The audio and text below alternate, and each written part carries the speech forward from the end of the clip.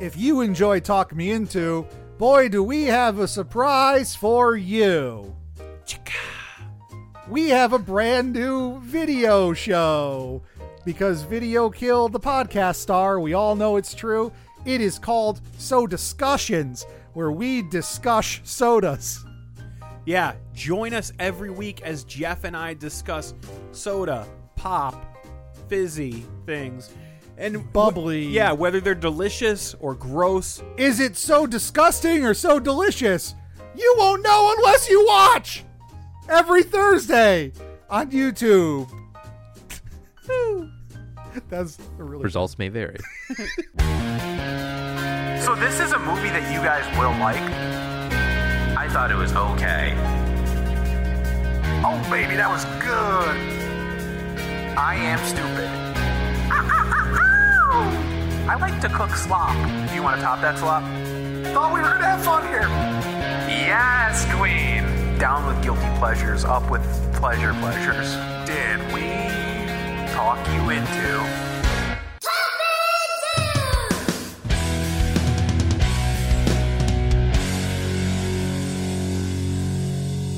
Thank you for listening to Talk Me Into, the podcast where a group of friends try to talk each other and maybe even you into liking what we like. This week is Community, starring Donald Glover.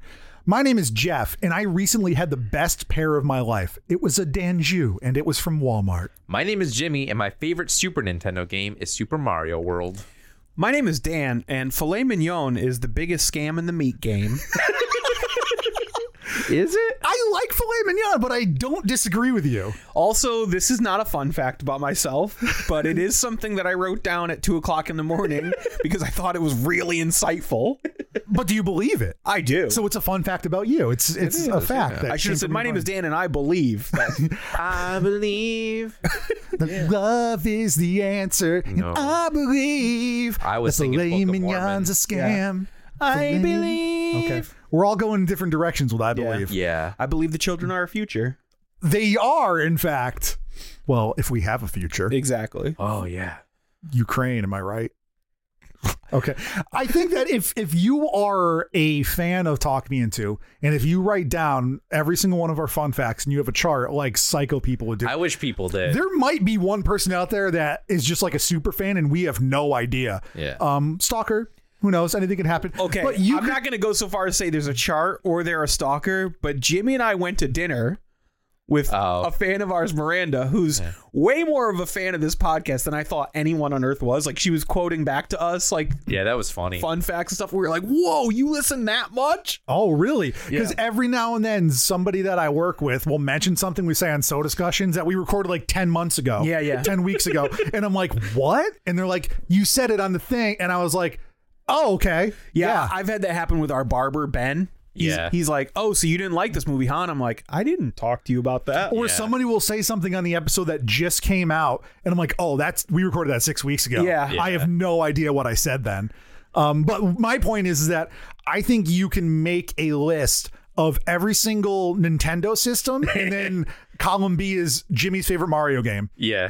I do like Mario games. Yeah, I don't hate on it. I just think that's because Jimmy fun. writes his fun facts by looking at his video game I wrote shelf. a slew of like fun facts. These were just like knockoff ones, like in case I did never have any fun facts. So I'm just starting to get That's a good idea, though. And I was kind of embarrassed to say mine because I've mentioned before, I'm a pear guy. Yeah. I love pears. Guys, Talked the about pug pears just before. walked by. I just have to mention that. Dan's entire thought process just stopped because he saw somebody walking a dog. No, I'm on there because I was going to tell you that when you started that fun fact, I thought PAIR, and I'm like, a pair of what? I got the best pair. Of these nuts.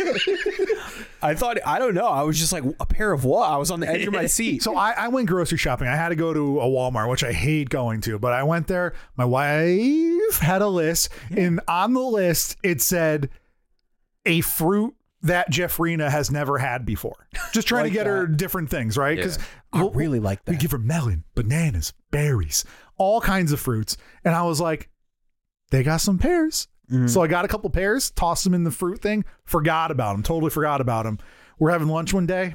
My wife chops one up for the baby, cuts it as you're supposed to.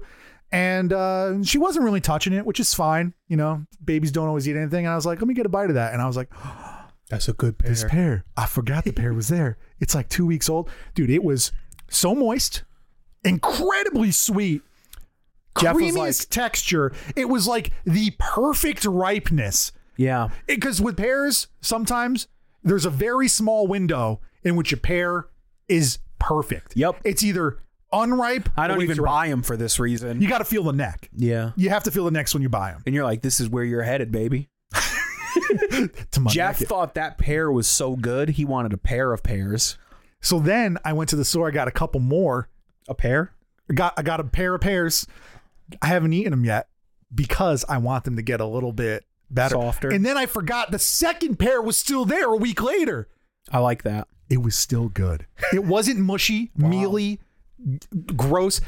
I don't know where Walmart procured these pears from. A dumpster. But this, I should have saved the stickers and visited the farm that these pears grew from.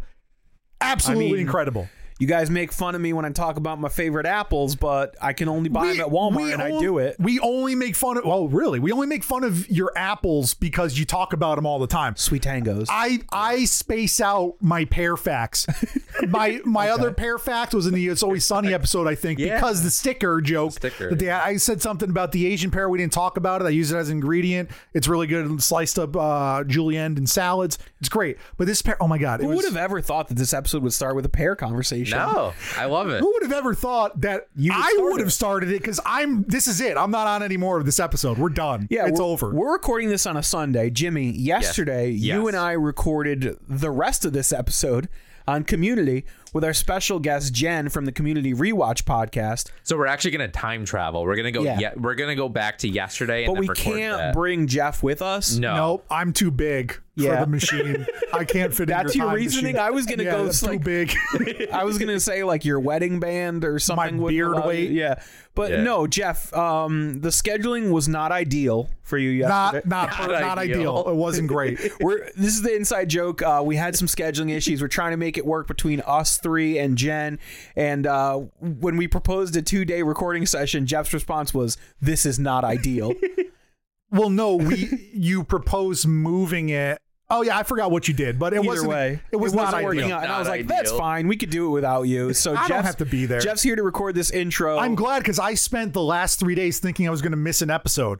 My voice has been on every single episode of Talking. Just out of curiosity, did you watch Community? No. Okay. I was wondering. I didn't have to be on the episode, so I... Oh, I don't blame you. I didn't watch I was just curious if you'd already started. But before, I haven't heard the episode because Jimmy hasn't edited. I'll probably just watch the episodes beforehand like a real toy head. Nice. Do it like a real listener. Yeah, that's what I did. I did it for Babish, when my baby was born. So now that we've explained why Jeff isn't on the rest of this episode, Jimmy, let's travel back in time. Jen is probably listening to this right now like, who the hell is this jabroni? I think we made reference to you a couple times. Jimmy shouted out your Jeff with 5 F's, the number 26. Oh, thank you so much. So it's time to travel back in time and listen to our conversation with Jen. I knew he was going to do the voice. Now I have to edit it in. Whoa, guys, they're disappearing. Oh my God, they're gone. Thank you for listening to Talking to Ourselves on patreon.com/talkmeinto. My name is Jeff. That's all I got. Bye. Oh my God, he's back.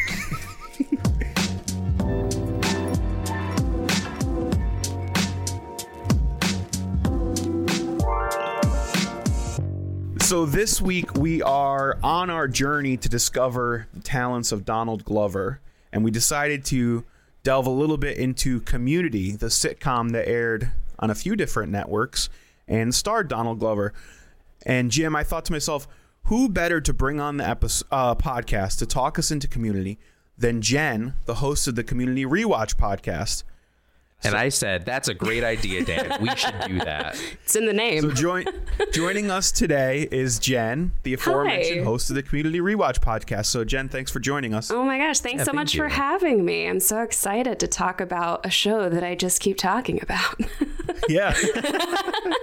Any chance I can get. I feel like this has always been my brand, and now it's even more so, which is hilarious. I mean, it's funny how we came to meet you because I was a guest on the Untitled Cinema Gals project. Yeah. And I knew that Chelsea and Morgan were frequent contributors to the Community Rewatch project. So yeah. So when I was looking for someone to talk us into Community, I went to them and I was like, hey, do you guys want to come on? And Chelsea was like, you should just have Jen, because Jen's the expert. She texted me and she's like, yeah, I feel like I'm not the right person to have on here. I feel like they need to have you on this podcast. We need the direct source. We couldn't get Dan Harmon, so we went to the next best honestly, thing. I'm just like, I'm talking Chelsea into coming on more often. That's what I'm talking someone else into. That's her being talk me into. Yes, exactly. Yeah. Like, you can be on this podcast, right? You edit it, so she hears everything anyway. But yeah, no, I was like, oh yeah, absolutely. I will talk about Community all day long. That's your thing. It is my thing. So Jen, how did you get into talking about Community? Like, how did you start podcasting in general? What's your background? So it's really funny because it was November of 2019 that we dropped our first episode. And it was because I had watched a Vulture reunion panel of Community, and I had started kind of doing a little bit of a rewatch when on Hulu. And so I was really big into the fandom when Community was on the air. And Chelsea is actually one of my friends from the fandom days. And so I was kind of like feeling nostalgic, end of 2019. We hadn't gotten to the now times yet. And so I was like, I kind of miss this show. I haven't rewatched it in a while. And so I started rewatching it. And on a whim, I thought like, I kind of miss talking about the show. I wonder if any of my friends from back in the fandom days would like to talk about it too. And, if I did a podcast, surely I'm the only person who's going to be talking about Community, in 2019. No one was talking about it when it was on the air. And come to find out that I am one of like 16 Community rewatch podcasts at this point. But yeah, I thought on a whim, like, what if I do this? I literally texted Chelsea and she's like, I'll be your audio editor.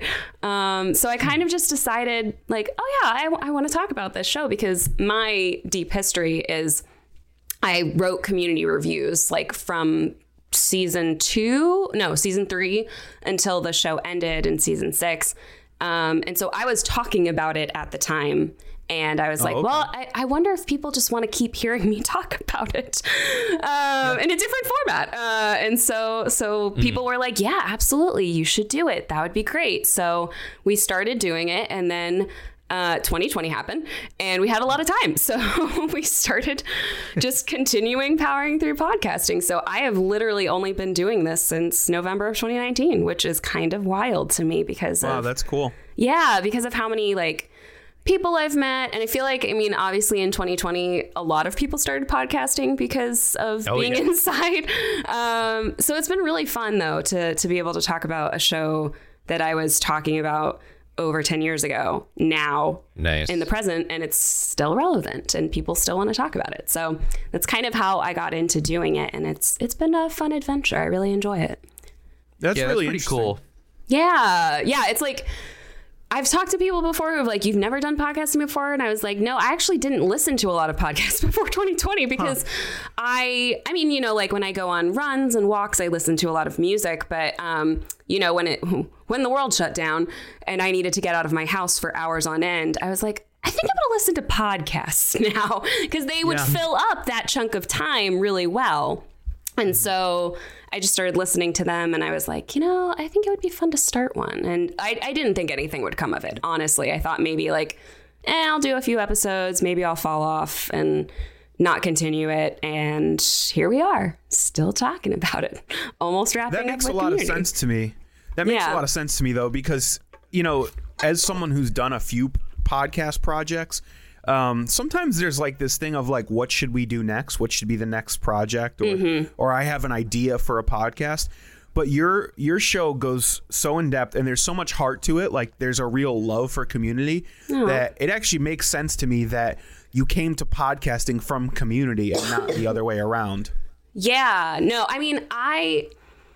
I tell people this all the time. When you listen to our show, I'm one of those people who Community was a show that had my heart and still does in so many ways because of the people I've met and just the way that the show has made an impact on my life. And so when I was writing about it, I was one of those people who wasn't afraid to be like, yeah, but the show isn't perfect. Like, it's great, it's wonderful, but like no show is perfect. And I think that was maybe like the first time that I had started really doing that. And there were a lot of like TV critics at the time, like Alan Sepinwall and Emily Vanderwerf. Like, they were really formative for me thinking about TV critically. And so for that reason too, Community has always had my heart, because there is so much to dissect. There is so much to unpack, but also it's a great way to start thinking about media critically. And that was what it was for me. It was like a touchstone for me in the way that I thought about media and television and writing and everything. And so to this day, I still find things to talk about, even though it might not always be like hyper positive. Like, there are so many great things about the show. And I think that, you know, people, it started airing in 2009. So like, you know, we're pretty far removed from 2009. And so there's a lot of like, you know, things that you're like, oh, that's a 2000s comedy thing that they're doing right now. But yeah, no, I think that I talk about it so much because I love it. And I feel like a lot of times when I was writing reviews, and like even today, sometimes people are like, oh, you're being so hard on the show, or you're being so critical. And I was like, I do that because I love it. Like, if I didn't, I wouldn't have anything to say about it. Like, I would just be like, okay, moving on. Like, I just wouldn't spend my time thinking about it or talking about it. And so, yeah, I think that that's one of the reasons why it still stays with me, is because I love it. And also there are things about it that I don't like. And it keeps me in that tension of being like, well, how can I navigate this? How can I talk about it? How can I think about it differently? So I think that comes through. Your love of the show is definitely what sets you apart from other rewatch podcasts, where it just feels like a TV writer is just talking about TV because that's the thing to do. Yeah. And I know like there's a lot of fans that are very, very like loyal to Dan Harmon, and that's like very much of their vibe too. And yeah, so I was guesting on another podcast recently, and she pointed something out that I was like, is this actually true? And she was like, I think that you're one of the only female podcasting voice in like the Community fandom. And it's kind of true. I think that there maybe is only one that's just solely women. Because there are women on other Community Rewatch podcasts, like co-hosts and things like that. But I was thinking about that, and I was like, that is kind of why I love doing this too, is because we have a little bit of a different perspective in a fandom that is so male dominated and saturated. And that's not always a bad thing, but you know, I don't know. It's very interesting. It's been really fun to dive into some of the things that we see that maybe some of the other podcasters don't see. Yeah, that's really interesting. I mean, it's where was I going to go with that? Oh, so basically I was going to ask, since Community has been over since, I don't even remember when it ended specifically, but after Community, was there any show that like filled that hole for you? Ooh. I'm trying to think. I don't know that there's ever been a show that I've delved as deeply into as I have Community. I think there's been other shows that I've really loved. I mean, I love New Girl. Like, that's one of my favorite shows. But that makes sense. Yeah. I feel like that's a pretty lateral. It kind of tracks, right? Yeah. I love Psych. Like, Psych is also one of those things that's like, it's a very lateral move, like very similar in tone. But I don't honestly feel like there's been another show that I just can unpack as much and as deeply. I don't think there's another show that I could do a 2+ hour episode on where it's just like, feel like I still haven't said everything that I wanted to say. And so there's been other shows that I've loved, and you know, when our pod eventually reaches the end, we're definitely going to talk about them, but I do feel like Community is such a foundational one for me. Yeah, I don't think there's another one that's like it. Well, Jen, I'm excited, based on what you had to say, to delve deeply into the episodes that you recommended for us. So when we come back, we're going to sort of do like a spoiler-free overview of these 3 episodes you chose, what you like about them, and why you think they're good picks for our Donald Glover miniseries. Woohoo! Let's do it.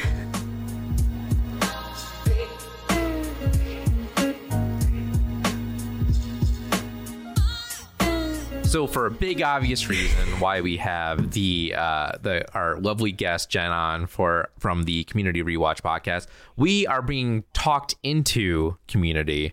So I guess we can give like a little bit of a background of like our experience with Community. I remember watching it when it first aired. I was very young. I was 14, 15 when it started. So I definitely do remember watching it as it was airing the first few seasons, and I don't remember why I fell off, but I definitely just like lost interest in the show. I don't know if it was because I was growing up or you were a just casual viewer specifically. Yeah, I was definitely a casual viewer. I wasn't really watching stuff with like a critical eye at the time. I was mostly like, the Beatles are cool. Like that was me. I was very much in high school Jimmy mode just at the barely time. Scratching the surface of entertainment culture. Yeah, exactly. But I do remember enjoying the show, and I definitely did have high expectations of college when I started it because of the show. But I definitely did remember the name Dan Harmon when like Rick and Morty started, and I was like, oh, that name sounds kind of familiar. And then I remember seeing some of his weird Harmontown shows or whatever. I still don't even quite know what those are.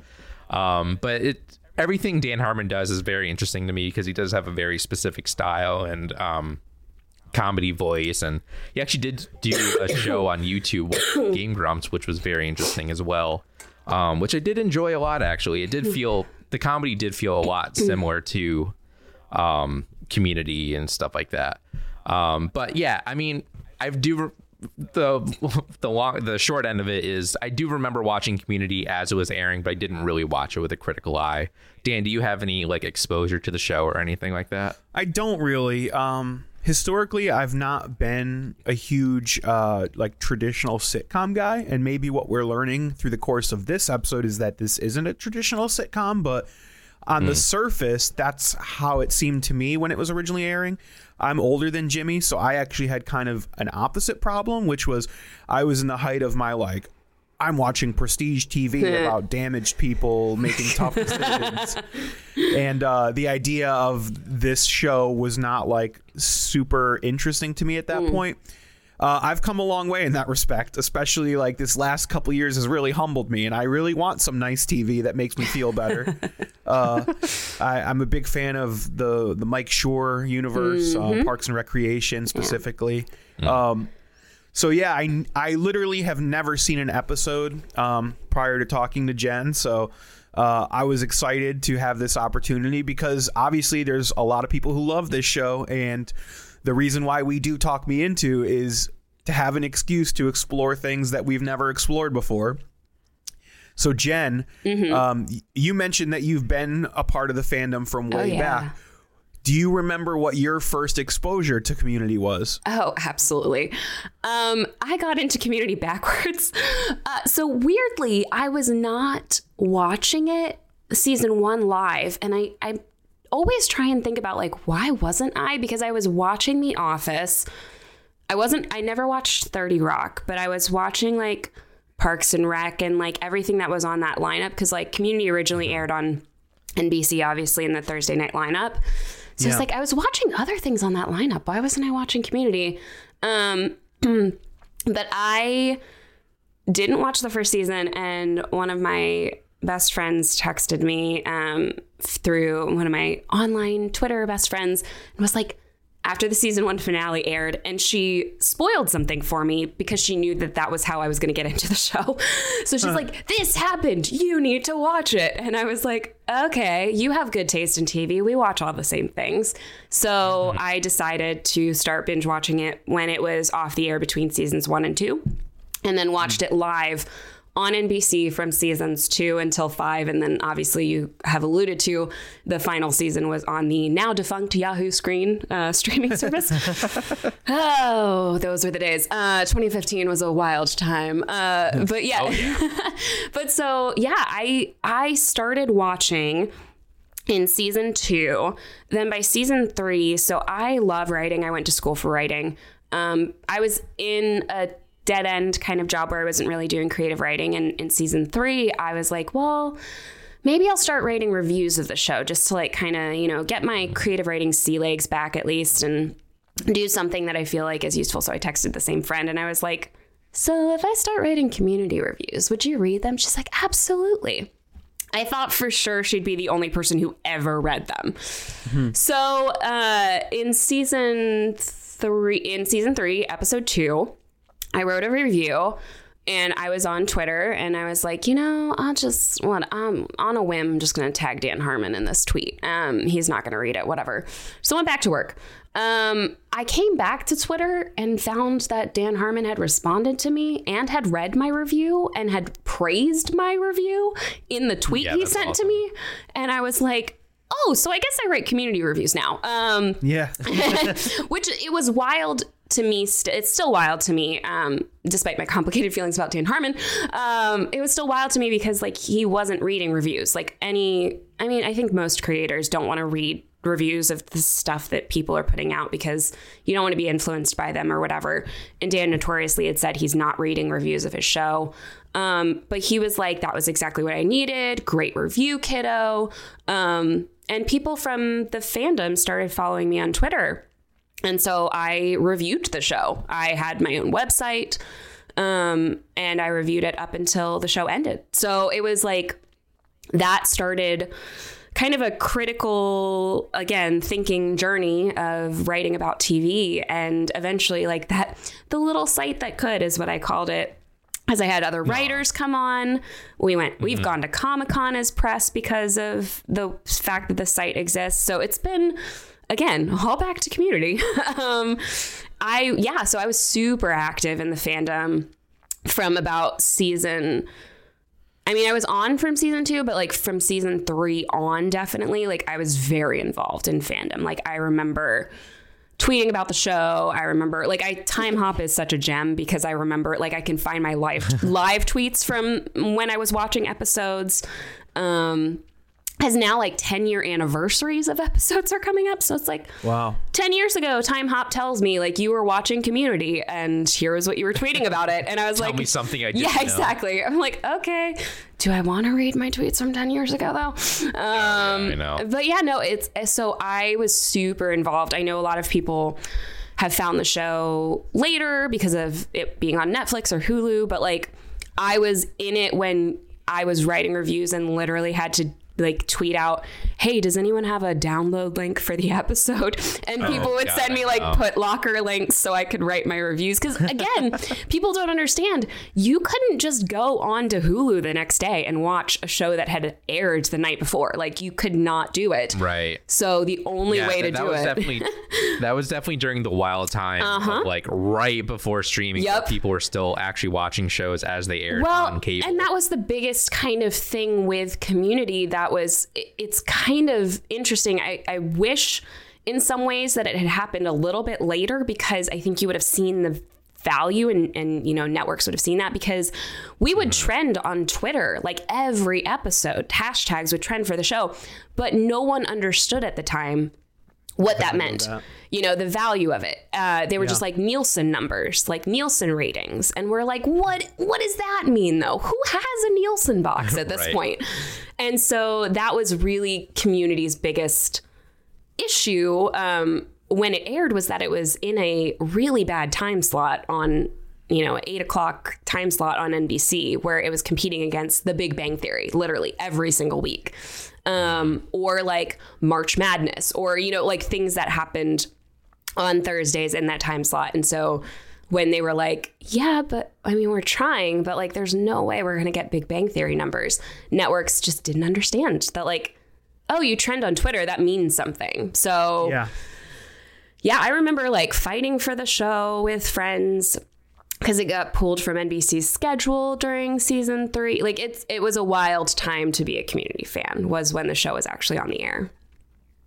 I like that. Yeah. Your writing and your website kind of went hand in hand with Community. Like you guys were fighting on the front lines of like growing your personal brand, but also keeping the show that you loved alive. Yeah, it was very interesting too, because I And now I understand more about TV cancellations and things like that. Why are shows canceled? Like what, spoiler alert, it's money.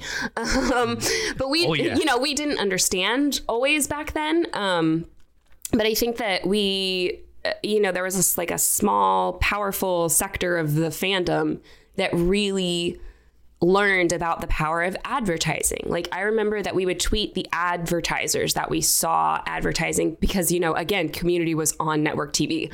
So it was like write down the advertisers that you see and like tweet them and thank them for advertising during Community. Like that was what, smart. Yeah, right. Like that was what I was learning about because of people in this fandom. And, I remember there were people who went to like 30 Rock and were outside wearing like these felt goatees, which is like a thing from the show. And it kind of reminded it like it was reminiscent of things that like Jericho fans had done and like Chuck fans had done. And so it was kind of like niche though, in that there was this small but really dedicated fandom that was really, really fighting for the show. And it was like, we know that there's not a lot of us, but like the ones who are here, we're really here.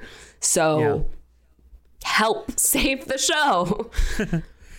That's cool. I mean, to give you a little background of what we're doing right now. So we just started this quest sort of. We're doing these mini series on larger topics that we want to be more into. So I proposed Donald Glover. I'm a big fan of Atlanta. Good one. I know a little bit of Childish Gambino and sort of like movies that he's been in. I've really enjoyed his performances, but we just wanted to know more. We wanted to be exposed to more. I know there's a lot of fans out there of his. So we knew that we wanted to get into Community. We laid the groundwork of how we got you to appear on the show. So why don't you tell us, spoiler free, about the 3 episodes you picked for us to watch and why they're good examples of Donald Glover? Of course. Well, so I picked 3 episodes that I think really showcase the range that Donald Glover brings to Community. So the first one that I picked is in season 2. It's called Mixology Certification. And kind of like, this is Donald Glover's character's 21st birthday. And so a lot happens in this episode with the characters. I think that what I love specifically about this episode is that it really shows all of the range that Donald brings to Troy. Like, Troy is a really interesting character. He's often kind of this aloof, silly character, and you get some of that in this episode where he's just like yelling things and it's funny. But you also have these really, really great nuggets of just somber reflection. Donald's really good at kind of zeroing in on like the heart of his character. And I think that that's what makes Troy such a beloved character in the Community fandom. Everyone loves Troy. I have yet to meet a person who does not love Troy as a character. And there's a reason for that. It's because he brings this, he's got some of the best one-liners in the whole show, but Mixology Certification really showcases the fact that just who he is as a character, as a person, as someone who's very loving and earnest, who cares about his friends, who's very silly, but who at the end of the day will, do sacrifice having, his 21st birthday for the sake of like caring for his friends. And so that's what I love about him as a character. And I think that this episode really showcases all of those little nuggets that he brings. And then, so the second episode that I chose is in season 4, which is a polarizing season for Community fans, but I chose Basic Human Anatomy. It is an episode that I think showcases Donald Glover's talent as an actor. So like, whilst the one that I picked before is really about like Troy as a character, Donald spends a lot of this episode, most of it actually, I don't want to say imitating because that sounds even cheap, but like he is like embodying another character on the show. And he does it with such finesse, and it's so honest and true. And it's so calculated too. Like, you can see all the little choices that he makes in this episode are true to who you know this other character to be. And there are things that you can pick up on when you really know the show and you know the characters, and you're like, wow, he really embodied it. It doesn't feel like a parody, which I feel like a lot of the times happens. I'd liken this episode, if you are a fan of like Sure, to like the Janet's episode of The Good Place, where like Darcy Carden knows all of the characters super well. And so is able to kind of play off of what she knows to be true. It doesn't feel like a parody. And that's like, this is particularly what I love about this episode, is that Donald really does a lot of work in making sure that what he's doing feels authentic. And again, this is one of those episodes where he really, like, you can feel the heart of the character, and Donald just has a really great job of bringing that out in a comedy. Like, you know, there's these moments where you feel like a really genuine sense of who Troy Barnes is. And I love that. And then the third episode that I chose is Geothermal Escapism, which I just think is such a great, fun episode full of shenanigans. But again, Donald really just, there's a lot of shenanigans that happen. But Donald really, really has, again, this great way of being so earnest. That's really what Troy is as a character, is just such this earnest person. And I think that this is like a perfect episode to showcase how fun and silly he can be, how much he cares about his friends, but also just how deep his love goes for other people. And when you see the end of this episode, I think that you understand a lot about how Troy loves and how Troy shows that his friends, that he cares about them. And Donald just does a fantastic job. So I love that episode. I cry every time. So those are my 3 picks. Okay. Well, I love those choices. I think they're going to be really fun episodes to talk about. In the next section, we are going to be talking about those 3 episodes and spoiling them. So if you have not yet watched them, watch them all. Watch them. They're easy. They're 22 minutes each long. It's short. They're really quick watches. I watched them all yesterday. Spoilers. So yeah, we're all going to be talking about them now.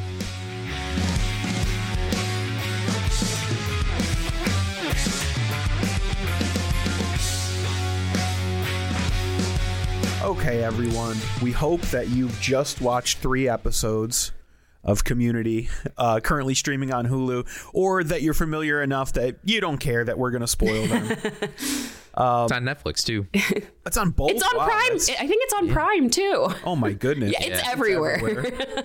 Yeah. So Jen, the first episode that you had us watch that we're going to, spoil and dig into a little deeper is Mixology Certification. Yes. This is back in season 2, right? Mm-hmm. Season 2, episode. I don't have it in front of me. 10. Episode 10. And I would say, like, the core A plot of this storyline is that we find out that Donald Glover's character Troy believes that he's turning 20, but his parents have accidentally tricked him into believing. Mom, how many lies have I been living? Yeah. Yeah. The basic gist of it is that he was forced to repeat 5th grade, I think, and they just convinced him that that's what everyone does. Yeah, that everyone's 20 for 2 years. It's like everyone is the same age for 2 years. Yeah, he was lied to, and he realizes he's turning 21 at midnight, not 20. Yeah. So the study group decides, like, primarily Britta and Jeff, I believe is his name. Yep. Are like, you have to go out and, like, celebrate this fact. We need to go to a bar.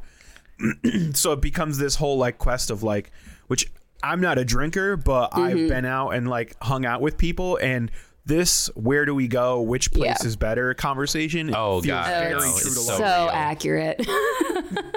And it's this complaint over, like, oh, that one's too divey, this one's too hipster. Yeah. And I just love how real that felt. They eventually settle on what I basically think they determined to be, like, the least offensive, like the one bar that nobody had a complaint about. Yeah. Yeah, that was basically it. It's like, on the count of 3, name the least offensive bar you've ever been to.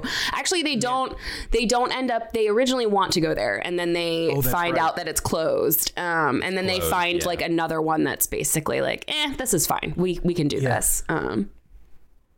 They'll all meet up at the ballroom, which I thought was just funny. She's like, Britta's like, no pun intended. And then Jeff's like, oh no, we're in the mail car. That is intentional. It's like, I guess now I am being smart or clever or something like that. Yeah. It really does feel real though. Like, I've had those conversations, like, where should we go? Which one should we go to? So then there's a couple subplots that are running throughout. my personal favorite is that Annie gets a fake ID because she's not 21 yet. Yes. And Yeah, that was really good. Caroline some Decker. woman from Texas, and Annie, like, again, I haven't seen this show, but If you need to know everything you need to know about Annie Edison, it is in this episode. Like, that Yeah, is who she right. is. through conjecture, you can see what type Yes. of person she is. Oh, 100%. She's like this aggressive type A personality who like is nervous and anxiety ridden, and she's like, Yeah. okay, where from Texas am I, and what kind of accent is that, and what do I do for a living? And I just love that whole mentality because I'm a little bit that. So if I had to use a fake ID, Yeah. I'd be worried about the backstory. I also just love that she doesn't get carded and Britta does get carded at the door. Yeah, that's awesome. That's a whole Immediately really after. good running joke. Yeah, Britta gives her this speech about like we're hot, like they Yeah. want hot girls in the bar. Yeah. And immediately gets carded, and the guy just goes, "You could never be too careful." This is also like Yeah. a very good episode. I picked this obviously for the Troy, but it's also a really good episode to understand pretty much every character. If you don't know these characters, this is a pretty good indicator of who all these people are at this point. Yeah. Yeah, there's also the really good one too when Piers is going into the bar as well, and he also gets carded. And then of course we have the whole subplot, the very tiny subplot of him not being able to maneuver his That chair. wheelchair. That chair. Yeah, that was really good. That's real fun. I had totally forgotten that Chevy Chase was in this show until you know, we watched. it's yeah. fine. Most of us do. I'm just kidding. He got killed off in like season 3 or something like that. Season 4 maybe. It's season 5, actually. He made it pretty Damn, far. that Yeah, big. he made it pretty far. That's right. There's a lot that happened up until that point, but no, this one is it happens in season 2. His character like breaks his legs pretty early on, and so he's in this wheelchair for comedic effect for a lot of the first half of season 2, I feel like, and this one is like a good use of him. Especially, I don't know why I love the delivery of Jeff going, "Pierce, what is this? What are you doing? Explain yourself," when he's trying to cut the cake at the very beginning. It's just very indicative. But yeah, his wheelchair gag the whole episode. Yeah. It's so funny because a lot of people don't really love like Joel McHale. I love I don't know Joel. it's so much about like the community, but Yeah. I think Joel McHale's delivery in the show is He's- just so like quintessential. he's so like, good. I'm so tired of all of this. Yeah, And, that's his character. He's very over everything. He thinks he's too cool for everything. Right. Yeah. The general plot of Community is like he has like a job or something, and this job requires him to go to college. I don't remember. So the specifics. general plot of Community is that he was a lawyer and he gets disbarred Right. because they found out his degree was faked, and That's what it so he was, has to yeah. go back to college and get a real degree. And he wants to cheat his way through it, and he meets the study group and this lovable group of misfits, and this is how they become BFFs. But basically, Jeff's deal is that he's just thinks that he's too cool for everyone and too good for everything, and you can see that in this episode. And Britta's deal is also kind of the same. So you see that like she's very jaded. She's kind of a hipster. She's an activist. right. Like so that's essentially it. I love Joel. I think he does such a great job in this show. It's really fun to watch. Watch him in this episode too. Yeah. Yeah. So I think we've sort of fallen into this rhythm of like going character by character because they each sort of do have their own subplot. Yeah. And then we'll circle back and talk about Troy and where he ends up now that they're at the bar. But Yeah. I like Shirley in this episode too. What I can conjecture Shirley. is that has Shirley been a bit of a like high and mighty person as part of this group? That is Shirley's kind of shtick. Shirley is a Christian woman. She's a mom. She starts out the series. Her husband cheated on her, so she's going back to college because she wants to get a business degree. Shirley is the holier than thou character in the show, and so it comes up a lot, which, you know, I have some qualms with if you listen to our pod.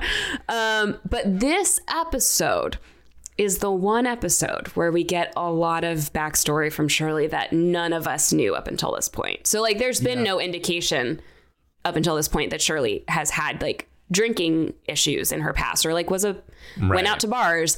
She's always presented as this character who judges everyone else. So this was the episode where when you get that, you're like, oh man, like that's it tracks because, you know, like her husband cheated on her, and left her, and she's had some hard times. I was having a rough time. Yeah. So it's like that equal. It's kind of sad, like, but also you're like, oh, I get so much depth now from this character because of that. So in the beginning, this subplot is sort of paid for laughs. She's going around the bar, removing these pictures of herself from like the wall of shame. But then at the end, when Jeff and Britta like confront her on this picture that they found, there's more heart to it. I don't want to say it's sad, but it's also not played for jokes. Like she's like, hey, like, this is something that I went through and I don't want to be criticized for it. And I will say, in support of the writing of this show, it could have very easily gone full 90s sitcom, like with a big audience laugh track and her like pulling a face or something. Yeah. And I like that instead it's sort of played small. It's this quiet moment of like embarrassment on her part, but also them like realizing enough that although it's funny for them to see her in this other light, they also don't push too far. Yeah, it's interesting because like the two characters, Britta and Jeff, are pretty hard on Shirley in terms of like her religion. Like Britta and Shirley kind of clash a lot because of that. And so for me, watching that scene, there is this moment, and we'll get to it when we talk more about Donald in this episode, but like Troy's reaction is pretty indicative. Like he's joining in for laughs and he's like, it's funny. No, do you see how it's funny because you act so perfect all the time and you're not perfect. And this makes me like you more, not less. And Jeff and Britta are kind of like laughing about it. Even after Shirley kind of reveals like, this isn't funny. This isn't a joke to me. Like, I don't think that, you know, and I think a lot of shows would be like, Shirley accepts that everyone likes her now more because they find out she's not perfect. But with Community, I think it was really important, especially for the tone of this episode, that like Shirley leaves because she's upset. And Troy is the only character who really you zero in on and see like he notices that she's upset. Whereas Jeff and Britta are still kind of like, haha, like in the background, like drinking, which again is very in line with their characters and kind of shows who they are when they drink, which is terrible people. So So yeah. So that's a good call. Yeah, that's a good call. I mean, Troy is the one that shows compassion. Troy's the one that tries to like reintegrate her into the group. Yeah, exactly. He's like, come on, like it's my birthday, hang out with me, and she's like, no, I need to leave. Troy is trying to bring it back to be like the study group, whereas Jeff and Britta kind of get, again, mocking more so than compassion from them. For them, I think that's definitely one of the better things about the show is that it does have that heart. It almost harkens back to like Freaks and Geeks to me, of like a show that has, obviously a lot of it is played for laughs, but there is a lot of heart and a lot of emotion behind a lot of things that people say. Yeah. And to Jen's point, it's rooted in character rather than plot. Yep. So like plot wise, she storms out, and that's sort of the end of her story for this episode. Yeah. But the fact that we see this like information, how it plays across the plot of the episode is based on who the characters are and how they react to it. Yeah. Yeah. That's why I love this episode so much. It's very character driven. It's not a huge, like you said, like the plot is pretty simple, but the characters are really what drive the story in this one. Yeah. And then we get Abed's storyline, which I don't know a lot about these characters, but I have a little bit more exposure to Abed and I guess Troy, because they show up in Avengers, I believe the first Avengers, or maybe one of the. So most of the Community cast actually shows up at some point in the MCU. Danny Pudi's character does. Donald Glover's character does, or not character, but Donald Glover as an actor does.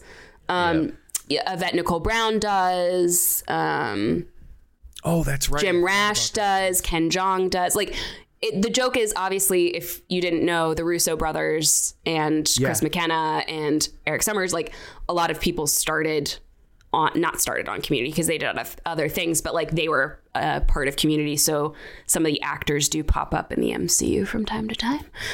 Yeah, it's funny. I was listening to a different podcaster that I really like, Joanna Robinson. I love Joanna Robinson. Yeah, and she's like, We all know that Stage 4 or whatever, this cycle of Marvel movies is basically just harvesting writers and directors from the Harmonverse. It really is true. It's like when you look at it, you're like, oh, dang, like there's so many people who just make appearances.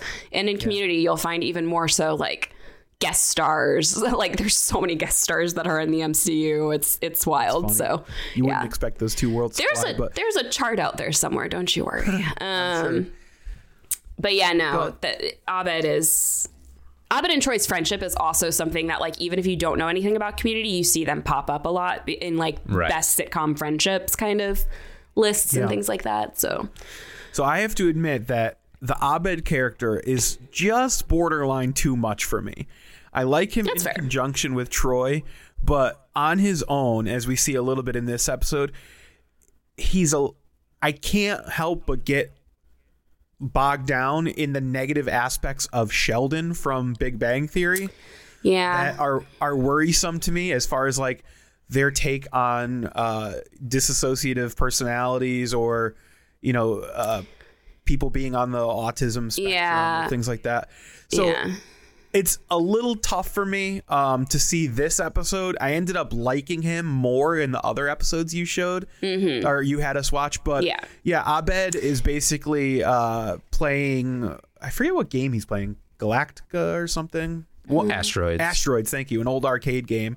And he gets into conversation with another patron of the bar, he's a pretty big guest appearance. I'm forgetting his name right now, but Jim, do you remember his name? He's like a pretty famous stand-up and stuff. Oh, well. He looked like Paul F. Tompkins. It is Paul F. Tompkins. Yeah, that's what I thought. Yeah. Knew it. See? Yeah, I was like, I'm pretty sure it's Paul F. Tompkins. Yeah. Yeah, you're right. This story isolate, and also this is season 2, so it's still kind of 2000s-y. Yeah, and also like pretty early in establishing like this is kind of the weird thing about Community is that it sort of never explicitly says that Abed is like autistic or on the spectrum. They mention Asperger's pretty early on. He's coded that way, and a lot of like what he talks about later, and it's, you know, also because of Dan Harmon's kind of experience in learning that he was on the spectrum through writing the show and creating the show, kind of gets transferred to Abed in some ways. But there are I love Abed as a character by the end of the show. I think that he definitely, like in the episodes that I had you watch, like they're in seasons 4 and 5. So you get there's more growth that happens in between there.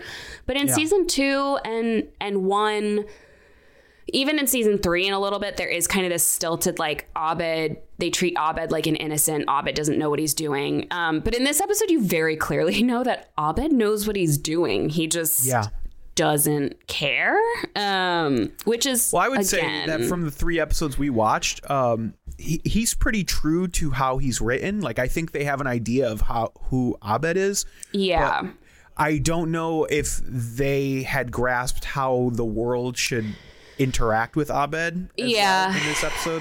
So Paul F. Tompkins and Abed start talking about Farscape and just general like sci-fi fandom. And it becomes clear throughout the course of their interactions that Paul F. Tompkins' character is hitting on Abed and is interested in him more than just this discussion. Yeah. And it all comes to a head basically with Paul F. Tompkins just laying it all out. He's like, would you like to go back to my house and have gay sex with me? And Abed is like, no. Yeah. I just want to keep talking about Farscape. Exactly. He's like, I'm just enjoying this conversation. Yeah. Why does it have to be anything more? Yeah, of course. The part that left a bad taste in my mouth is that Paul F. Tompkins' character throws a drink in his Yes. Yeah, I mean, it's like Abed, again, this is kind of like those things of like Abed the mix between Abed knowing social cues and not knowing social cues, like that it comes up. There's a couple episodes before this where Abed like really zeroes in on like the female characters and like is like tracking their menstrual cycles. Like it's just like it's weird. It's a thing. It's a thing where like, because he's like, it's not invasive. Like I noticed that you all were moody, and so I couldn't figure out why. So I started tracking it. So it's like you start to get more of like Abed is they do this kind of a lot, which is like, Abed is a robot. Abed is a computer. And it is that weird, like 2000s kind of comedy too of like, but this isn't, I don't know what you guys are going for here. Later on, he becomes more of a fully realized character, but definitely in this episode, it is kind of like Abed knows what's happening, but doesn't really care what's happening. He just wants to keep doing what he wants to do and doesn't consider that there's another person who, you know, wants something different than he does. Yeah. No, I like that. And I think we do see the growth even through these episodes. Yeah. So, Jim. Oh, yeah, definitely. You want to just sort of wrap this up by getting back to Troy and how the night itself wraps up? Yeah, so Troy, it's a few minutes before midnight, and he goes up to the bar. He was like, "Hey, can I order this? What was it? A 7 and 7? 7 and 7. Which Jeff and Britta had criticized him. It's all about like having a cool drink order, but Troy has a good reason. I like, you know, that's what his uncle drank. Yeah. Yeah, I really like that too. And of course, he looks back and he sees basically all of his friends are like trashed or gone or just like having whatever. A bad They're time. sad. Right. It's just everyone's sad or angry.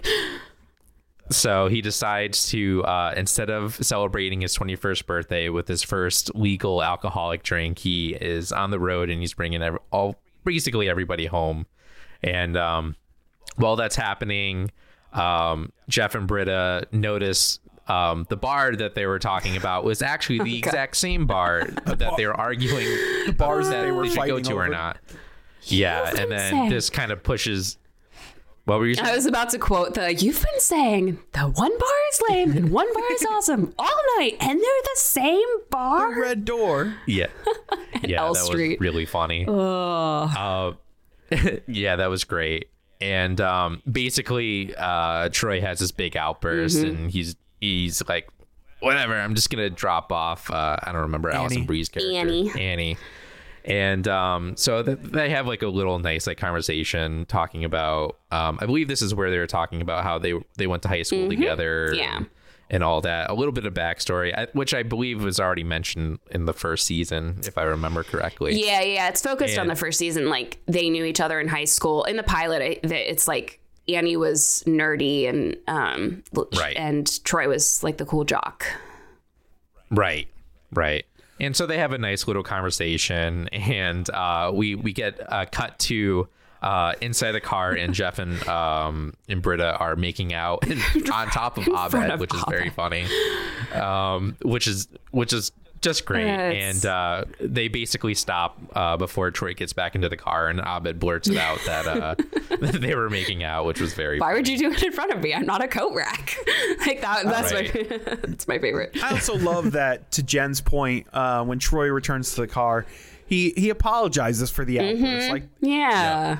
This is a guy who's he's pretty in touch with his emotional core. I would say, like, he reacted poorly, but he's also like strong enough to admit it. This is a good guy. Yeah, I thought this was endearing. A lot of shows would have just wrapped up with him like screaming at them, and the audience would have been like, "That's right, they got what they deserve for making this night, ruining this night." Yeah, right. Yeah, but the show definitely has a lot more heart than that, and the apology was very nice, and Jeff basically saying like, welcome to adulthood, kid, we're peers now and stuff, and I thought it was a very nice way to kind of wrap it up. Yeah, you start season 2 really does start this trajectory of Troy being the heart of the group and Troy being a leader in a way that Jeff isn't. Like, Jeff is very jaded, Jeff is very cynical, Jeff is very strong, but you don't get them like in terms of like Troy versus Jeff in any sort of way, but the show really starts to set up in season 2, especially with this conversation of like, you're a man now, Troy. Like Troy being the guy who is a leader, but who has all of the positive qualities that Jeff doesn't necessarily have because he's not jaded. And like you said, he's very in touch with who he is as a person and his emotions. And my favorite conversation is that one of my favorite things is like that hallway conversation with Troy and Annie, because you can tell that Troy notices things about people. He cares about his friends. He like knows that Annie likes some guy named Mark Ruffalo and likes little monsters on her pen. Like he notices and cares about the people around him. And I love that about him. So yeah, it's very sweet. It sort of reminds me of early on in some of the Mike Shore shows. They tend to lean on these characters, the nature of like a Michael Scott or a Leslie as being sort of like sarcastic and acerbic. And as the show goes on, it softens and, you know, takes a stronger focus on some of the better natures of these characters, or even other characters who have, you know, more warm, you know, hearts or storylines in general. And I think this is sort of what we've seen through this episode and the next two episodes that you gave us. Yeah. So the second one, Basic Human Anatomy. This was fun for me because I have often had conversations with friends about this idea of Freaky Friday style movies and why this is a genre, but it is. But it is. Yeah. It really is. I feel like every good show needs to have a Freaky Friday episode where two characters switch bodies. It's such a good one. This is one of the ones that people herald as like one of the best episodes of season 4. It was a fun fact written by I always have to say his proper title, Academy Award winner Jim Rash, who is a cast member. This is his one writing credit for the show. And so I love this episode for so many reasons. But when you're like Troy episodes, it's like this one's a great one because Donald Glover does such a good job in this episode. So I want to get into that, but Jen, why don't you take us through like loosely like what the plot? Sure. So it is the 1-year anniversary. So if you, you know, in season 3, Troy and Britta go out to lunch and they start dating. And so this is the 1-year anniversary of Troy and Britta dating. And everyone seems to know about this and care about this except for Troy and Britta. The overarching plot really is that the group needs to finish their history project. Jeff is very insistent on this. No one really wants to do this. Everyone wants to do something else. So Troy has a little bit of a freak out and he and Abed switch bodies, quote unquote, Freaky Friday style. And it's always hard to explain this. So like when we did our episode, I was like, dang it, how am I going to explain this? So Abed as Troy goes on his 1-year anniversary date with Britta, whilst Troy as Abed goes to find the Freaky Friday DVD that they lost so that they can switch back. Right. Jeff is not a fan of any of this. Annie and Shirley are vying for valedictorian, which is also a subplot. And when Dean Pelton finds out that Troy and Abed have like a body switching, he pretends to switch bodies with Jeff, which is a really, really funny runner throughout this episode. And again, Jim Rash gets more utilized as an actor throughout the series, and he's just hilarious. So that's basically it. And then, I mean, obviously the spoiler is that Troy and Britta break up by the end of the episode, but I think by the beginning of the episode, you can see that it's headed that way. It's not, not the healthiest relationship. So yeah, it's a weird. Community doesn't really do romance to its detriment. I feel like it just doesn't understand always how to write characters who are in romantic relationships. And so Troy and Britta was pretty short-lived. They built it up a little bit in the few seasons, like that there might be something there, but they really don't like actually focus on them as a couple. So even the breakup episode is really about Troy and Abed. So it's kind of interesting. Right. No way. It's like, it's not really about them anymore anyway. So yeah, you can see that it's headed that way, but it's still, I liked them. I wish we had actual substance of Troy and Britta throughout the show, but they deserve better. They did. They did. Yeah. But I mean, I think this episode's really all about what you hinted at in our earlier segment, that this is about the performances of the body switch candidates. And like, I'm just going to go out there right now and say that although I think that Donald Glover had an easier assignment to portray Abed, I think he does a far better job of it than vice versa. Yeah. Yeah. It's interesting because like, it's not as... I don't want to say it's not as nuanced, but it's Danny really didn't have to do a whole lot different necessarily. Like you can tell the way that he phrases some sentences is different, kind of like the staccato nature that he says things, the way that he talks with Britta is a little bit different, but like Donald really had to embrace Danny. And also, I mean, I know this is about Donald Glover, but like Danny Pudi really does work. Like he never got nominated for anything for Community. And if you watch Danny do anything in real life, you're like, oh, he puts on Abed. Like it is choices he makes. He makes very deliberate hand movement. Like he does specific things. And so watching Donald know his scene partner, because really Donald and Danny spend the most time together throughout the show, I think. He knows his scene partner well enough to know how to imitate him without it coming across as being like something that is just a hollow imitation, you know, like he understands the nuances of Danny's performance as Abed to be able to imitate it. For me, the most impressive thing with Donald Glover's performance is like it's easy to notice the eyes and it's easy to notice the voice, but he does something with his posture that's really interesting. That, to your point, that it's understanding the heart of the character. I don't know that it's something necessarily that Abed does, but it totally signifies the transformation into like who Abed is. Yeah, if that makes any sense. So like just Donald like changing that posture just gets him into that mindset, and it does a really good job conveying it. Whereas I will admit, I'm not super familiar with the actor, but Danny, who plays Abed, that's a harder job. Like how do you play someone who is like quote unquote normal or like there's a thing he does that I think works in some scenes better than others, which is Troy's more comfortable in his skin, so Abed sort of like just like sinks into the role of Troy a little bit more and gets a little slouchy and gets a little bit more comfortable with his speech.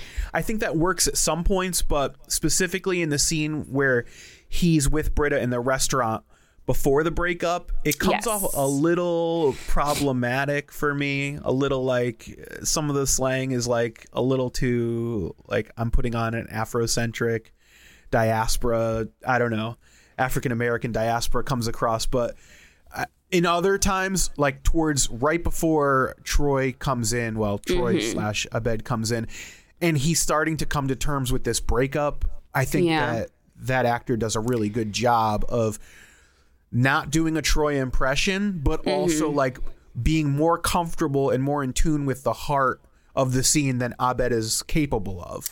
Yeah. One of the things that we pointed out when we did our episode about this is that really Abed imitating Troy is taking up more space, and Troy imitating Abed is being more inward and like, you know, closer. Like you watch his hand movements, like there is something that Abed does throughout the show, which is he points his finger a lot. And like, that's something that you watch Donald do, like his hands are closer to his body. So having that scene in the restaurant where like you have Danny taking up more space and like being more spread out, that is a lot more in tune. It is really hard with vocally what they're trying to do. I think sometimes, like you said, it works and sometimes it doesn't. I think right before when they're realizing like that they're about to break up, that's like the most heart honest that you get from it. It's the most honest because you have kind of the perfect combo of all of those things.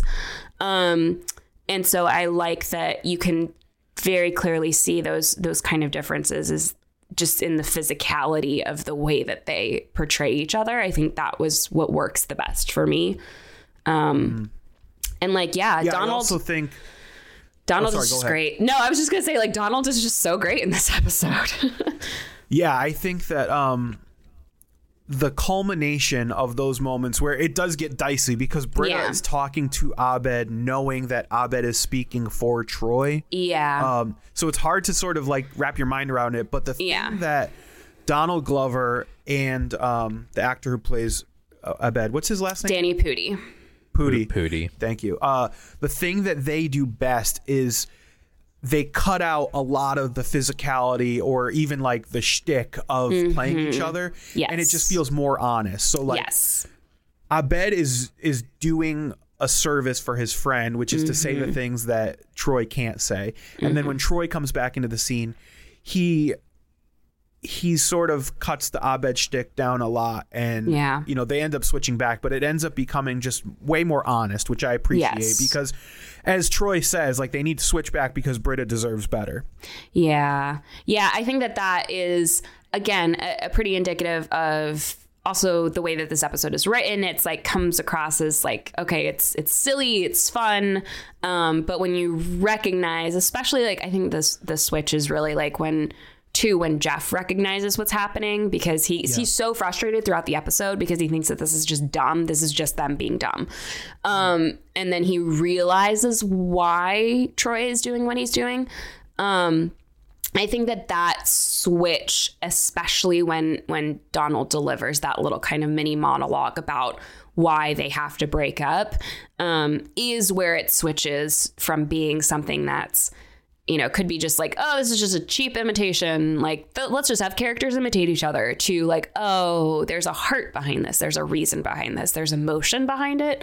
And that's what Community does at its best, is take these higher concept things and ground them in something emotional and real. And it's when the show works the best for me, is stuff like this.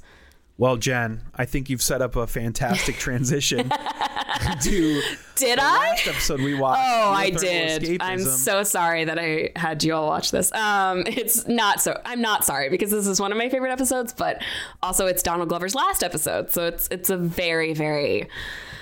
Oh gosh, it's such a great episode. I'm really glad we watched it, and like you said, you know, they're able to take these high concept, crazy ideas and bring them down to earth by connecting them to the core and the heart of the characters and why they are, you know, doing what they're doing. So Jim, since I've talked us through an episode and Jen's talked us through an episode, this one's pretty easy plot wise. Why don't you tell us what happens in Geothermal Escapism?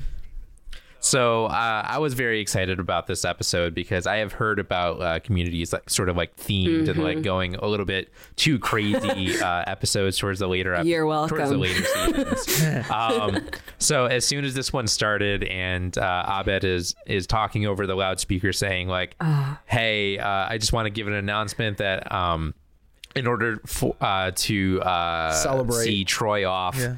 We're all going to be playing The Floor is Lava, and if you win, you can win my comic that's valued at $50,000, and then everybody freaks out. It's very Greendale. Like, all right, yeah, it escalates very quickly.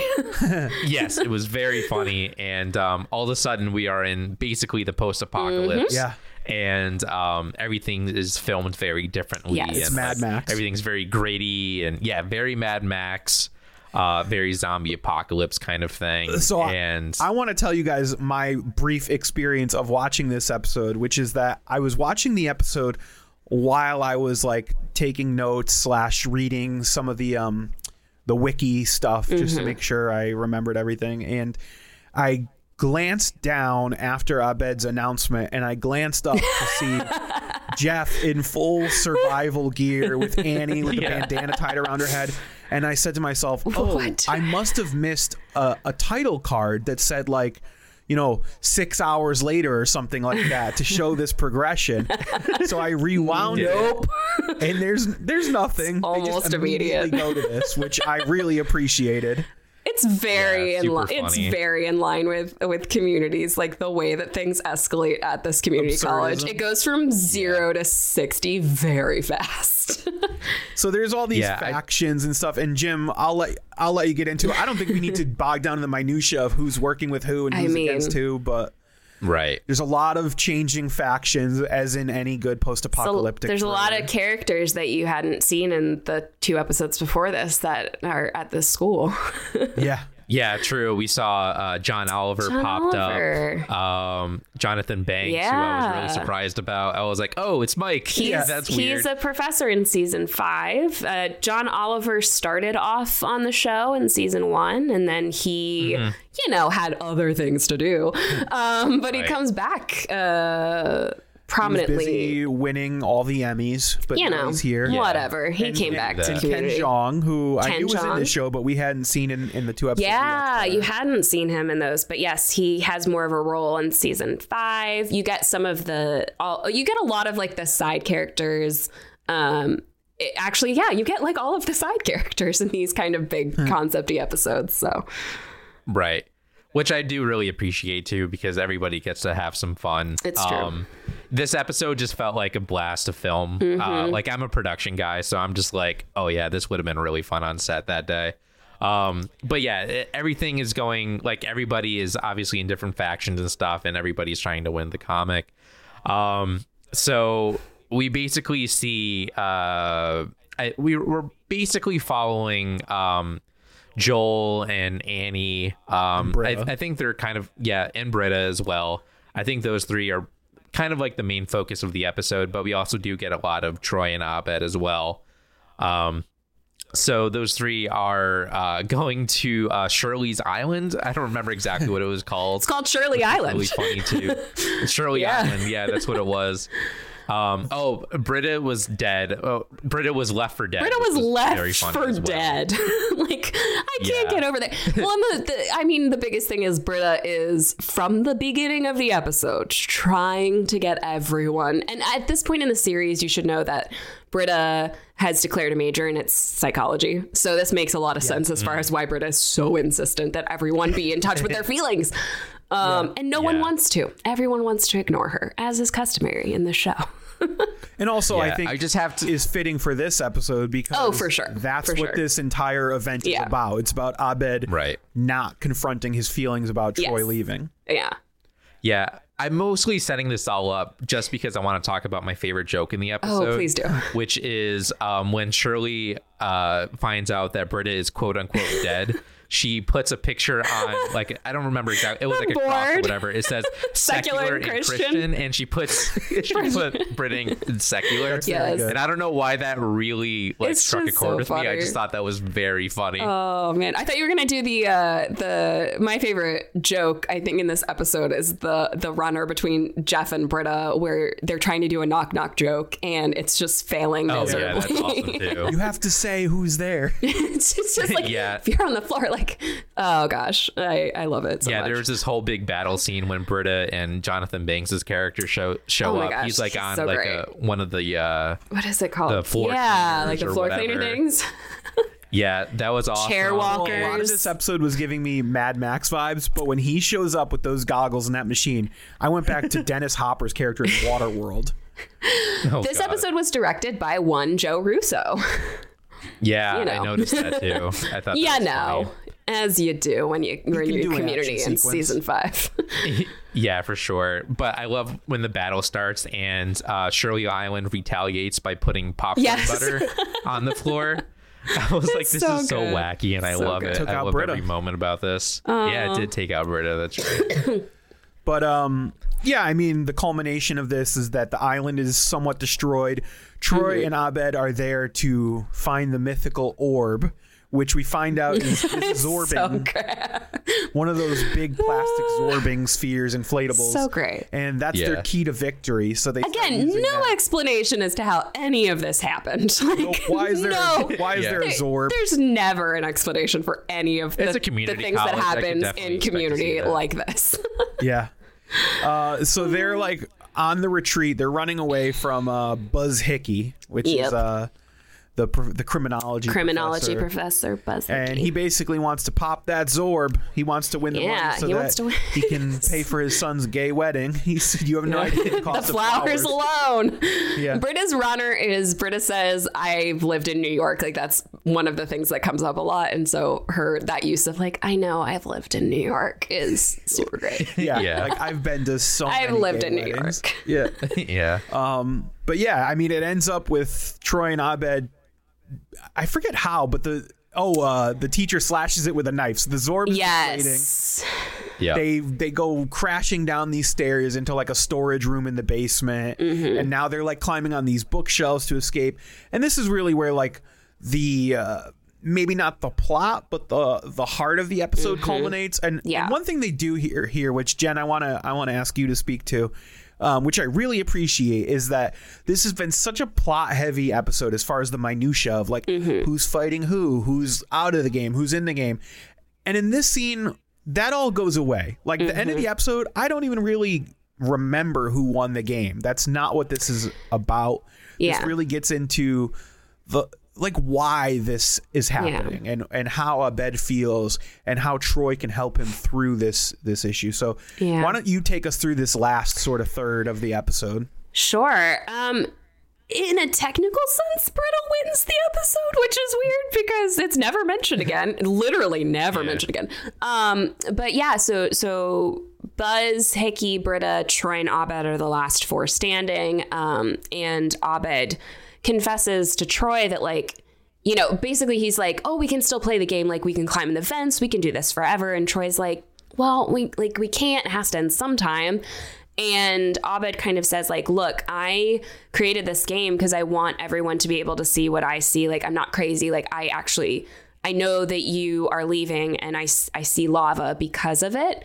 And so you get this, like, great little moment where Troy looks and he can see it too. And so you have this moment where that happens, and then Buzz comes in and, like, actually doesn't understand Abed, which is a whole thing in season 5, and thinks that Abed just doesn't wants to win. And so he tries to knock them off. Britta knocks him out. And so the last 3 are those. And Abed, lets go and quote unquote dies. And so Britta and Troy realize, like, really what this meant to Abed and what it means to him, this game. So they clone him so that they can bring him back, and they all clone each other so that they, even though they're all dead, even though everyone in the game died, they can be resurrected. And the shot that I really love that still gets me is when Troy decides to die. Like, he just kind of, like, accepts it, and he's scared too to leave Greendale. So it's not just Abed, but he knows that he has to do it. So the plot of this is that, spoiler alert, obviously, Pierce dies in the episode before this, and as part of his will, Troy gets Pierce's inheritance if he completes this sailing trip around the world that Pierce never did because he wasn't man enough or brave enough to do it. And so that's why Troy is leaving Greendale, and he's going to sail around the world and to complete the thing that Pierce never could. And Pierce says it's because I want you to be your own man. So that's, again, a running theme. But yeah, so it's real for Abed. He knows that might be irrational, but, you know, I love that we get to see what Abed sees. It's not because it's because he cares about Troy, and it's scary, and he's seeing actual lava. And so then, you know, Troy eventually does depart this episode and does not return to community. And I love the way the show handles Abed in this episode. Yeah, so much more. it's so good. By showing Abed's perspective of the lava and giving it real stakes for him, it takes it out of the realm of what I felt in that mixology episode, which is the way they handled Abed's interaction with the other bar customer it felt selfish in a way. Like, Abed knew the way that he should have interacted, and he chose not to because he wanted to talk about Farscape.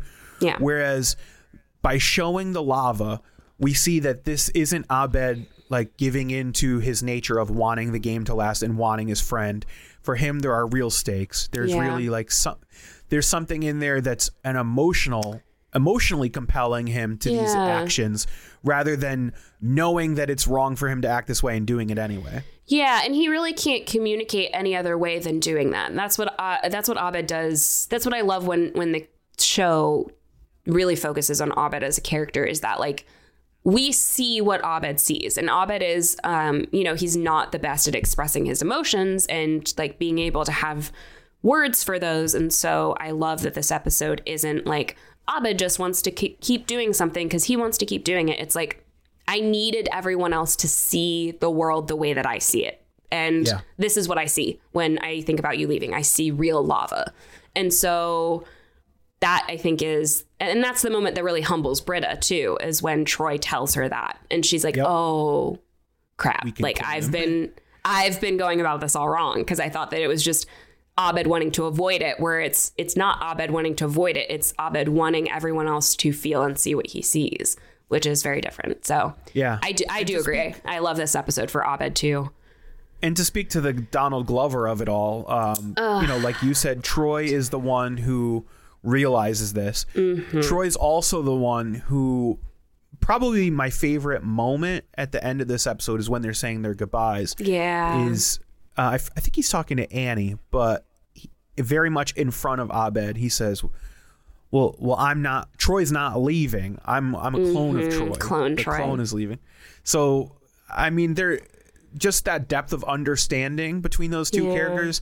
And like we saw in the previous 2 episodes, that Donald Glover is really injecting something into this character that is very introspective, but also like empathetic. So he understands what his friends need, and he wants to be there for them as much as they're being for him. Yeah. And this is one of those episodes that was like tricky, because I was like, well, I have to recommend it because it is Donald Glover's last episode. It's a big Abed heavy kind of centric episode but in the end, it really is about that final goodbye scene. Makes me cry every single time, because it's just like being so earnest and so genuine with everyone. And like, you have Britta being like, I'm the worst. And he's like, no, you're not. And you know, that moment where he says like, I missed out on 4 more years of being your friend, Annie. And Shirley being like, I'm the boring old mom. And him being like, no, you're not. You're amazing. You created an entire island. Like, that's awesome. And then, you know, his goodbye to Jeff about, Jeff basically being like, you're more of a leader, more of a man than I am. And then that Troy and Abed clone goodbye. The homing pigeon line gets me every time. I weep like, you might feel a compulsion to come back. And it just, it's such an indicative, like that whole scene is just like, and the scene before it with the lava, it's like, it's very in line with who Troy is. And Donald is so funny in this show. Like, some of the funniest things that happen in this show are because Donald Glover is screaming. And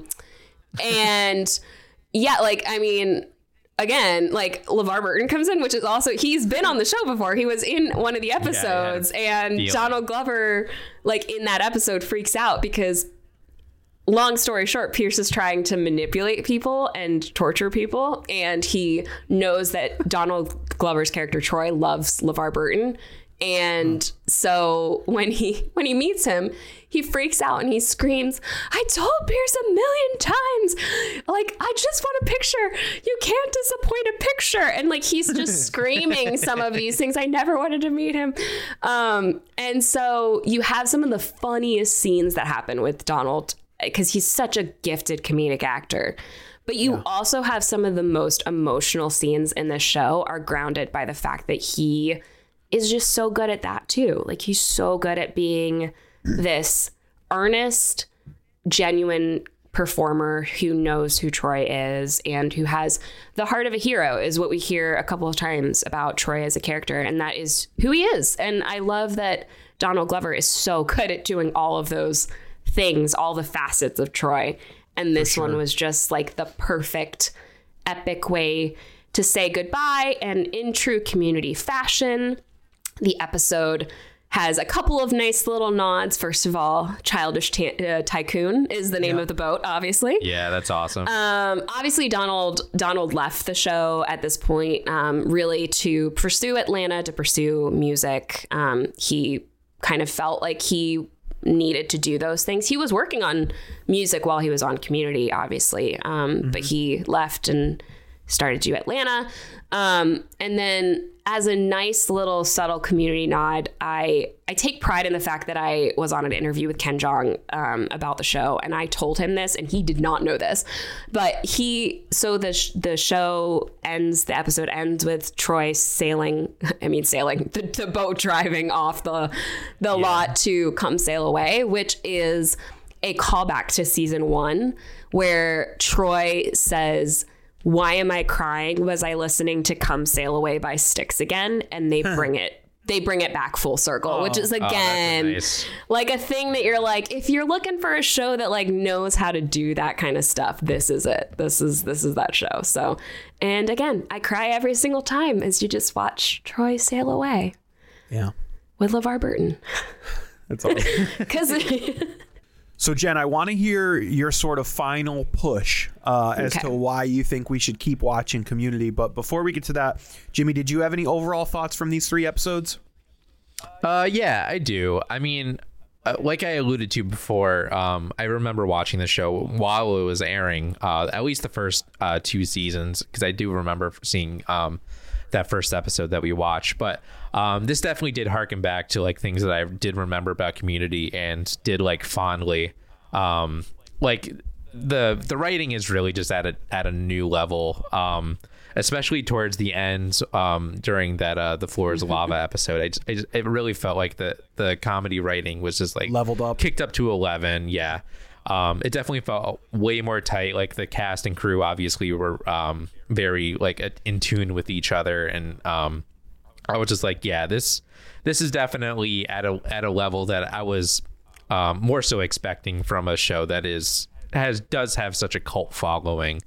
But yeah, I mean, obviously, I think Donald Glover is great as Troy in this episode. I think, or all 3 of these episodes.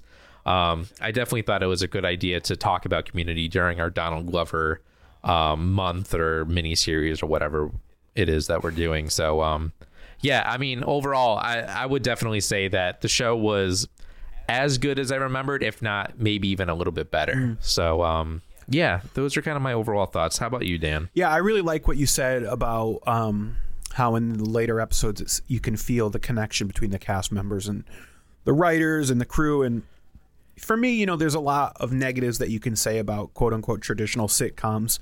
They could be schlocky, they could be corny, they can get into territory that's ridiculous just because they have to churn out so many episodes. But what I think the episodes we saw today displayed is some of the best that can come out of sitcoms, which is you're giving, if you have the right cast of talented actors, like clearly this show does, they have the opportunity to really grow their understanding of this character, to really explore the depths of their backstory, how they interact with the other characters.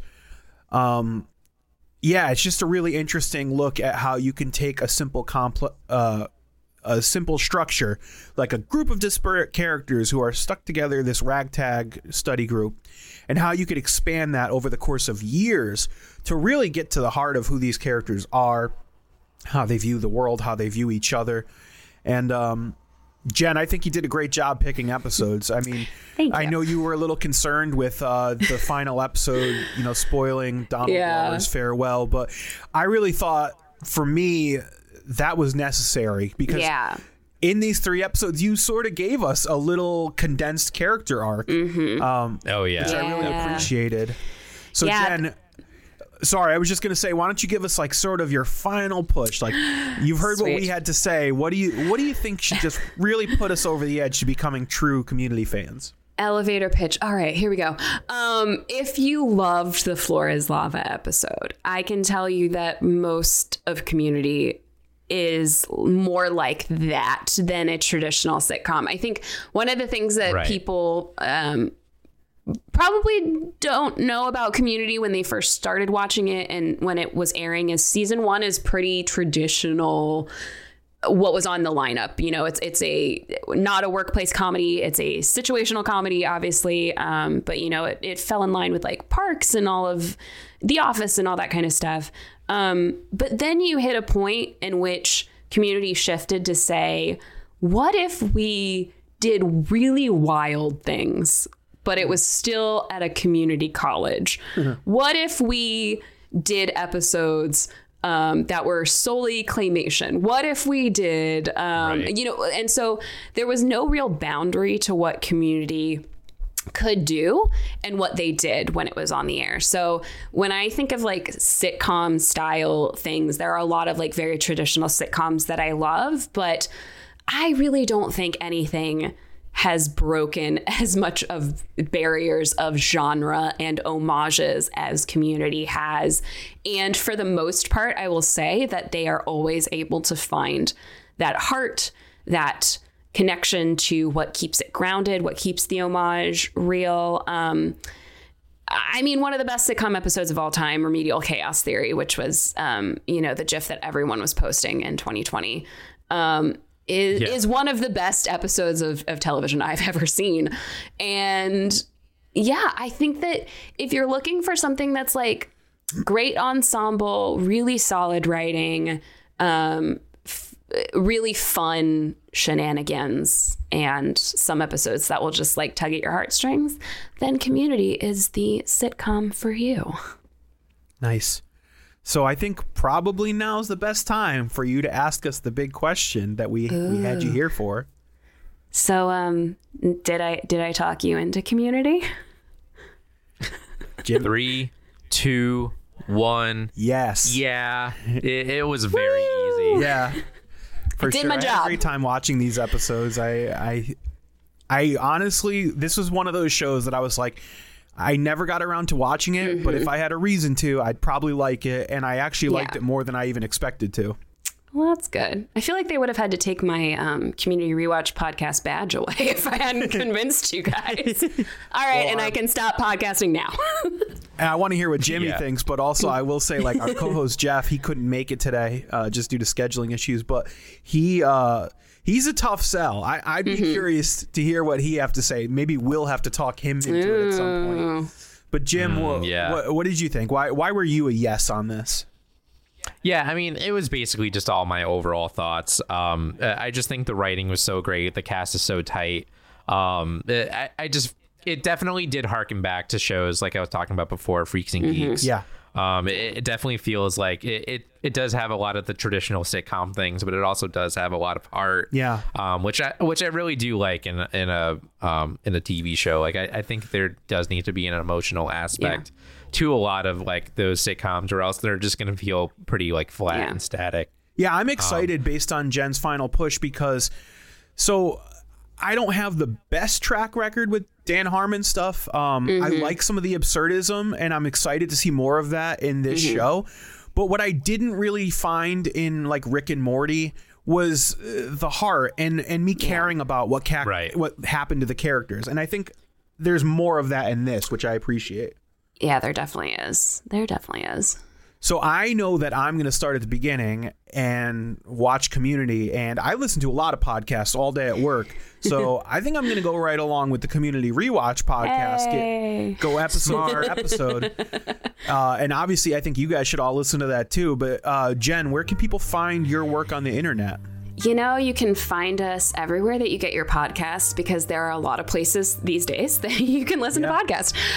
You can find us on Twitter. We're at COMM Rewatch Pod. You can follow us on Instagram. We're at Community Rewatch.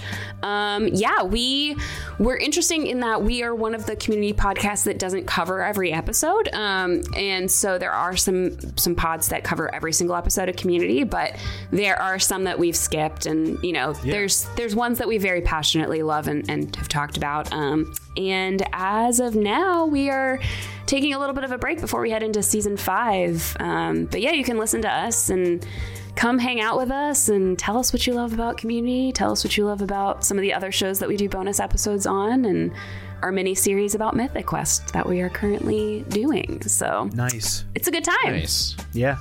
Jim, where can people find our podcast? You can find our podcast at Talk Me Into on Twitter, at Talk Me Into Pod on Instagram, on TikTok at Talk Me Into, where we're posting our show So Discussions clips on there as well.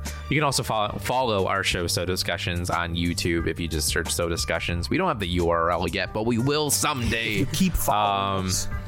Yeah, exactly. Subscribe. Yes, subscribe. That is our show where Dan and Jeff are taste testing soda, and it is quite a fun time. Dan, where can people find you personally on the web? I'm on not TikTok. I am, but it's horrible. You are? I don't really know how to use it. I'm old. I'm on Twitter under the name Danny_Breakdown, and check out my band Disqualifier wherever you listen to music. If you're a fan of punk, hardcore, grunge. Jimmy, how about you personally? You're not on the socials at the moment, but... Yeah, I'm not currently on social media. You can follow me if you want at Son of a Fitch, SONNAVAFITCH on Twitter and Instagram. And you can follow me youtube.com/Son of a Fitch as well. Give Jeff a shout out too. Oh yeah, you can follow Jeff at Jeff with 5 F's, the number 27 on Twitter. That's JEFFFFF27 on Twitter. That's right. And yes, thank you for listening to Talk Me Into. What will we talk you into next? More Donald Glover stuff.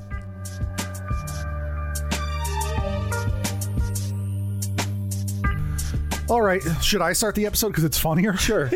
Yeah, I like that. I'm also a coffee sneezy person. I am just like, I'm like, of course. Keep those in the show though because it's funny. I mean, it really is. Now I have Come Sail Away stuck in my head. Right? So I forgot to ask if you wanted us to stop recording or keep recording. So I kept it rolling. What did you guys I kept do? it rolling Yeah. too. I did too. Easier, right? Yeah. Okay, so sorry, I'm just taking a bite of something. Oh, you're fine. Classic Dan. I eat on Always eating on the we podcast. eat on pod. Chelsea eats on pod all the time. It's great. I Jeff and I kill Dan every episode that he does it. It's like half the time. Sometimes I'm like, am I gonna get to you before you finish like taking a bite of food? And it was funny because we're doing like a Mythic Quest rewatch podcast mini series, and Chelsea's on every episode, and so she took a bite of something, forgetting that like we do a joint intro at the beginning. And I was like, you almost didn't make it though, like in time for me to say, and this is Chels. Yeah.